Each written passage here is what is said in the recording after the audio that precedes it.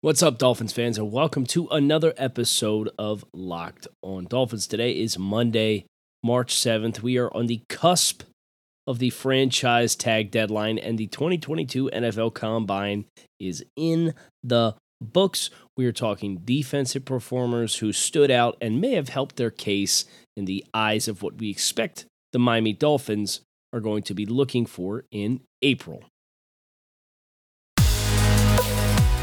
You are Locked On Dolphins, your daily Miami Dolphins podcast, part of the Locked On Podcast Network, your team every day. What's going on, Dolphins fans? This is your host, Kyle Krabs, here on another episode of Locked on Dolphins.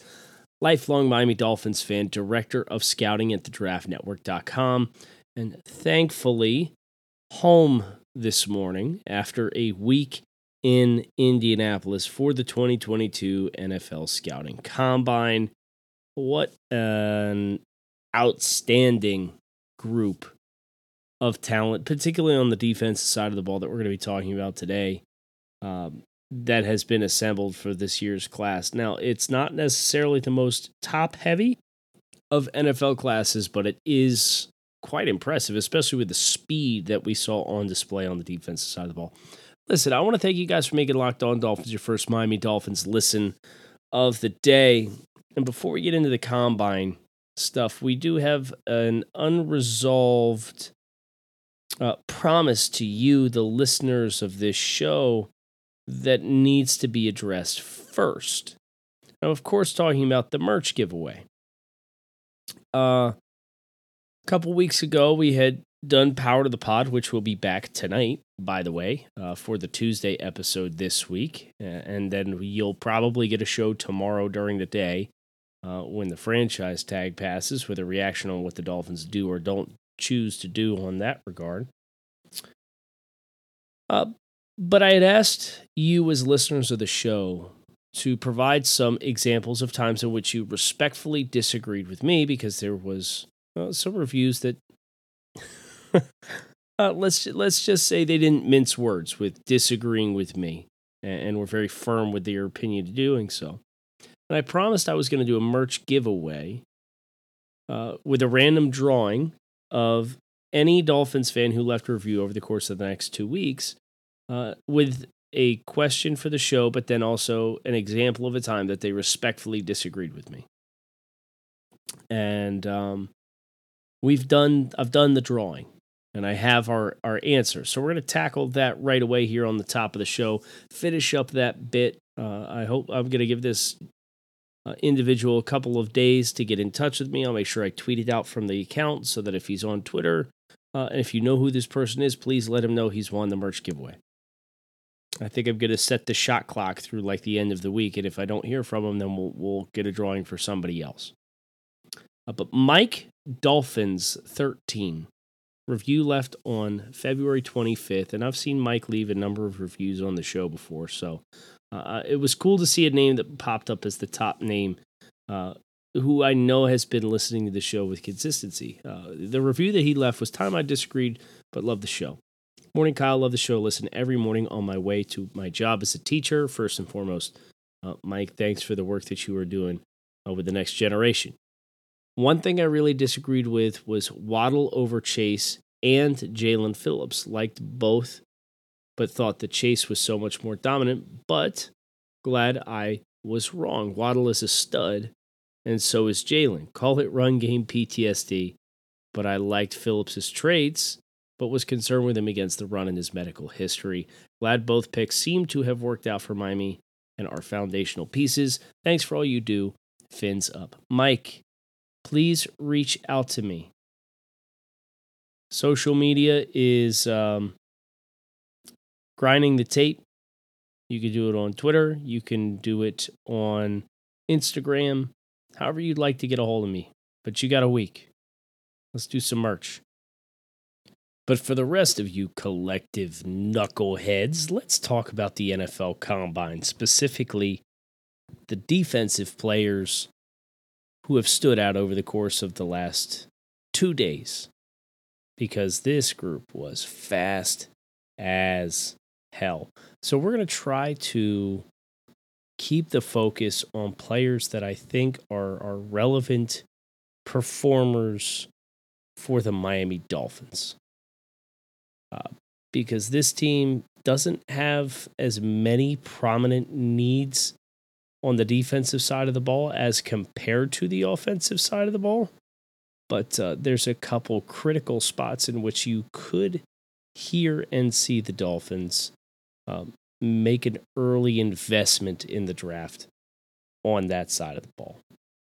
I think the first name that comes to mind for me is Utah linebacker Devin Lloyd. And it should be made clear that Devin Lloyd's combine performance was perfectly fine. He ran a 4.66. He had 25 bench press reps. He had a 35-inch vertical jump and jumped 10.6 in the broad. At 6'3", 237 pounds and 33-inch arms. He's big, he's long, he's physical. He's all the things you thought he would be. Now, he didn't blow the doors off the combine. And as a result of that, I think this year's combine helped the Dolphins' odds of potentially seeing Devin Lloyd be available for them at pick 29. I know there are teams in the teens and the early 20s that you could mock a linebacker to. Think about Philadelphia with 3 picks in that range. Being a team that really stands out. I know New England at 21. Tennessee at 26. I mean, there's some pretty significant barriers between Miami and getting Devin Lloyd on the board for them at 29. But with his testing being quote-unquote sufficient versus some of the other, the receivers ran blazing fast, right? Olave and Wilson from Ohio State, both under 4.4, and Garrett Wilson running that fast surprised me, and I think that puts his projection into a whole different stratosphere, and he's probably not going to be available for the Dolphins now. The guys who were quote-unquote sufficient versus showcasing plus athleticism, I think certainly creates a dynamic in which you could see some of those guys slide down the board a little bit. But if we keep this focus here on the linebacker position, I do think there were a number of players who helped solidify their projections, and that being a thing that may prompt the Dolphins to need to invest in those players earlier than expected. I would look at Chad Muma, the linebacker from Wyoming, who ran just over a 7-second 3-cone drill. He ran the 4.63 in the 40-yard dash. He put up a 40 goal in the vertical leap at 240 pounds. 10.9 in the broad. Very explosive player. Senior Bowl standout. You might have to draft Chad Muma at 50 if you wanted to draft him, as compared to potentially being an end of the third round type of player, because now he's showcasing he's got elite athleticism to go with it. Look at Damon Clark from LSU, Senior Bowl standout as well. 4.57 in the 40, 6'2.5", 240 pounds, 10.7 in the broad, 36.5 in the vert, 33-inch arms, so he's got good reach. 7.12 in the 3-cone drills, so his change of direction skills pretty strong as well. Damon Clark is another player who was kind of in that third round conversation, but after elite athletic testing, you're probably looking at having to draft in the second round. Channing Tindall from Georgia is a player who really popped to me as I've been watching some of the other Georgia defenders. He may not even be there. And, of course, positional value is kind of the big mystery to all this. But Channing Tindall jumped 42 inches in the vertical with a 10.9 broad and ran 4.47 at 230 pounds. That's high-level testing. So while the early linebackers, Devin Lloyd and Nakobe Dean, didn't necessarily do anything to really push and change their perception, and maybe we're treading water I think a lot of the other linebackers, and that we didn't even mention Troy Anderson from Montana State, 6'3.5", 243, 4.42, 10.8 broad, 36-inch vertical. A lot of these like third-round valuation guys that we had kind of earmarked as being players that would make sense for the Dolphins, a lot of those players, in my opinion, performed at a very high level and potentially pushed themselves into a situation where Miami may not have the luxury of having those players at their disposal by the time that third-round pick comes up on the board because it's so late in the round. Built Bar's protein bar that tastes like a candy bar. These things are high in protein, high in fiber, low in calories, low in sugar. They're absolutely, positively delicious. They have 100% chocolate on all of their bars. Built Bar is kind of like my life hack, right? Like I try and eat healthy, but I also don't want to compromise and just eat grass.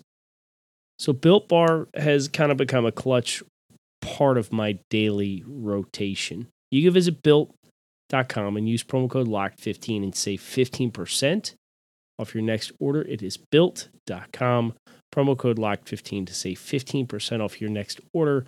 The world's most delicious protein bar. I'll tell you guys what, though. These pass rushers, some blazing fast times in here, too. So just kind of looking over the times that were logged. You had a 4.36 from Amari Barno, 4.53 for Boye Mafe, 4.74 for Aiden Hutchinson, 4.55 David Ajabo, 4.58 Jermaine Johnson, 4.58 Kayvon Thibodeau, 4.46 Sam Williams, 4.54 Nick Bonito. Holy cow. And that didn't even get into Trayvon Walker in his time. So I guess here's the observation around the pass rush group. We knew a number of these guys were not going to be in the stratosphere of when Miami was able to pick. Right? We knew Aiden Hutchinson was going to be off the board. We knew Trayvon Walker was going to be off the board. We knew Kayvon Thibodeau off the board. George Karlaftis, probably not going to be there. David Ajabo, probably not going to be there. There's a very realistic chance that all of those guys are top 20 selections when it's all said and done. So now, like, if you end up having Emmanuel Ogbah walk away from the team in free agency, and Drew Rosenhaus did, over the course of the weekend, say he does not believe it's likely the Dolphins use the franchise tag on Emmanuel Ogbah, and he is looking at the possibility of hitting the free agent market if that's the case. And that franchise tag value is like $18 million. I wouldn't use it on Emmanuel either if I were the Dolphins, but I also probably would have tried to put my best foot forward and get him on a long-term deal by now. But if Emmanuel goes, what you are now left with as far as the defensive linemen who are kind of in that conversation for the Dolphins, if they wanted to draft a defensive lineman in the first round, I think your top candidate is probably Boye Mafe from Minnesota. And his film wasn't as good as the rest of his prep work. Right? He was amazing at the Senior Bowl. He put up amazing numbers at the Combine. 4.53, 38-inch vertical, 10'5" broad jump at 261. That's really good. Really good numbers to pair with a really good showing at the Senior Bowl. 2 sacks in the game, and then unstoppable in the one-on-ones. But I did the full deep dive on Boye Mafe as a player. And here's kind of the synopsis that I had given him. I projected him as a developmental starter, odd front defense with a blended pass rush and space responsibilities as an ideal role. That sounds familiar. It should, because it's like the Dolphins Josh Uche from the 2020 NFL Draft, second-round pick for the New England Patriots, was my comparison for him. Of course, the Dolphins running the same system means that makes sense as well. Just the quick player synopsis on Mafe is written by yours truly over at thedraftnetwork.com. Mafe is a high-tools prospect on the edge who projects best to the pro game as a traditional rush outside linebacker. He offers great athleticism on the edge, and his flashes of effortless movement skills in space are an easy sell when projecting his pro game to the next level. I do believe Mafe is more of a developmental player than a plug-and-play starter, but the trajectory of Mafe's play with the Gophers has been on a steady incline for the entirety of his career at the program, culminating with a career year in 2021 with 6 sacks, 9 tackles for loss, and 30 tackles, all of which were career highs. Mafe has bright flashes of nuance, but consistency is where his NFL game is going to require patience as he continues to grow a better feel for the game, particularly in deconstructing blocks and being a persistent threat as an outside pass rusher. In the 2022 NFL draft class, which is loaded with talent, Mafe may not be the commodity he would otherwise be, although I think that is shifting now that we're through the combine. But this is a high-ceiling prospect who should not be overlooked as someone who can be an every down player by year 3 if the light bulb comes on at the next level. There's a very realistic chance now Boye Mafe is going in the first round. And you see the NFL, they will do this. They will pick up on the players who have the strong offseason performance at an all-star event in the NFL Combine, and they aced the process, and they are rewarded by being drafted higher, regardless of what the consistency and quality of their tape was on a snap-by-snap basis. Miami, I mean, there's a number of teams you have to worry about if you're Miami to even see Mafe get to you in the first place. You have to worry about Green Bay as a particular team that I think is of interest. The Tennessee Titans, should they choose to let Harold Landry walk in free agency. Those two teams are 2 of the 3 teams picking directly in front of the Dolphins. The Buffalo Bills at 25. They have a couple of players who are on expiring contracts. Veteran defensive ends. Jerry Hughes, Mario Addison. 3 of the 4 teams directly picking in front of the Dolphins. And even Tampa Bay has, I believe Jason Pierre-Paul's an expiring contract. There's a gauntlet of teams right in front of the Dolphins that need pass rushers, and Mafe has aced this process. If that indeed does materialize, I think what you're going to be left with, if you're the Dolphins, is probably a tier 2 pass rusher. And I know I mentioned the name Josh Pascal when I went on with Travis Wingfield, and drive time at the NFL Combine. It was great to see Travis. Great to catch up with him a little bit, talk a little ball. But I think Josh Pascal might be a name that we need to earmark. 6'3", 270 pounds, 33-inch arms. He jumped 37.5-inch vertical, and he jumped 10.3 in the broad jump. Very explosive player. He just doesn't have great long speed, 4.77. I wouldn't expect him to. He played at 280 at Kentucky. I'd also point to Jesse Luketa from Penn State. I think Luketa is a prime match for the Dolphins. You play Mike linebacker. You play end man on line of scrimmage. And he had a good day. He had a good day at the office too. He pulled up with his second 40 time. But he jumped 37.5 inches, and he was a 260-pound player here at the Combine. 37.5 in the vert, 9.6 in the broad.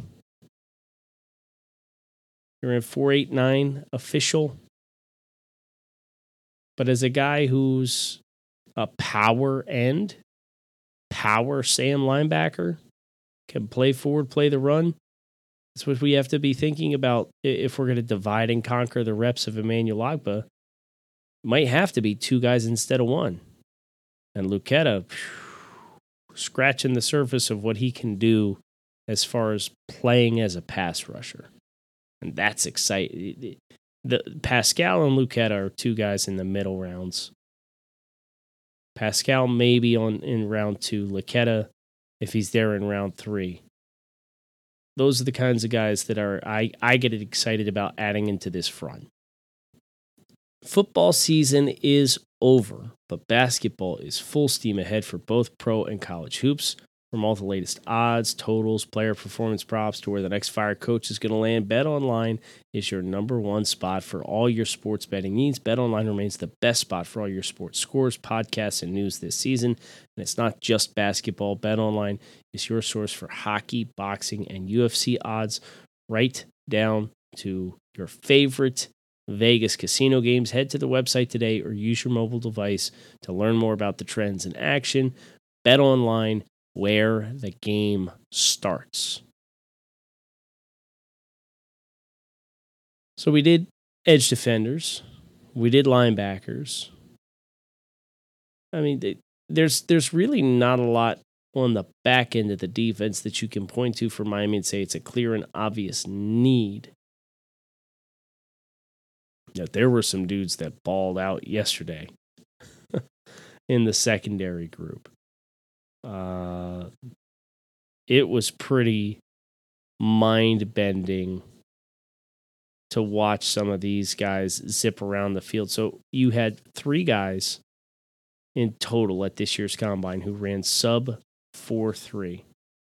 2 of them were corners that ran yesterday. One of them, Tariq Woolen, who I had a chance to meet at the Combine, is a legit 6'3.5", 205 pounds, with 33.5-inch arms, 42-inch vert, 4.26. He's off the charts physical tools. And I don't think the Dolphins are in the market for this kind of a player because they have one already in Noah Igbinoghene, right? But they are certainly going to have no shortage of talented players that they could target, even in reduced roles.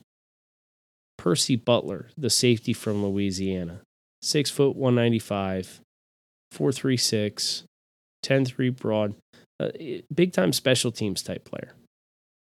Ran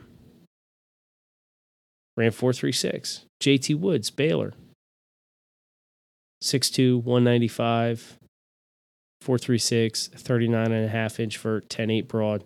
Explosive. A lot of explosive plus-sized defensive backs. That is the Dolphins.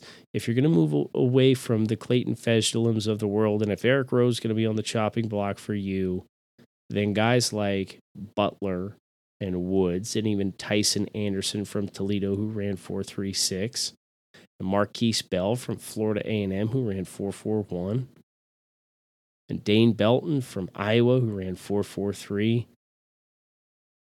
These guys really helped themselves by showcasing the high-level speed that they did. Now, granted, contextually, the turf at Lucas Oil is fast as hell. And that was just the safety group, by the way.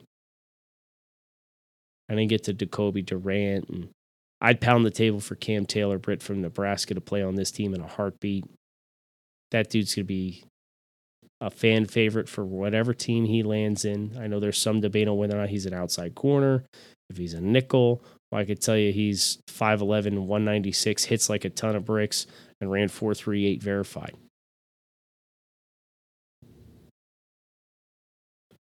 So look to day 3, I think, for defensive backs, but I would not be surprised. I think you can continue to churn the special teams roles of that group and get better there. And there's so much speed and so much physicality in this group that I think the Dolphins are going to get a really good player, a better than typical year player if they were to attack that special teams depth player secondary type investment early on day 3. I hope you guys enjoyed. As I mentioned, Power to the Pod is back this week. It is back tonight for the Tuesday episode of the show. So please plan accordingly and keep it locked in right here on Locked On Dolphins. I'm Kyle Krabs. Thanks as always for listening. Make it a great Monday.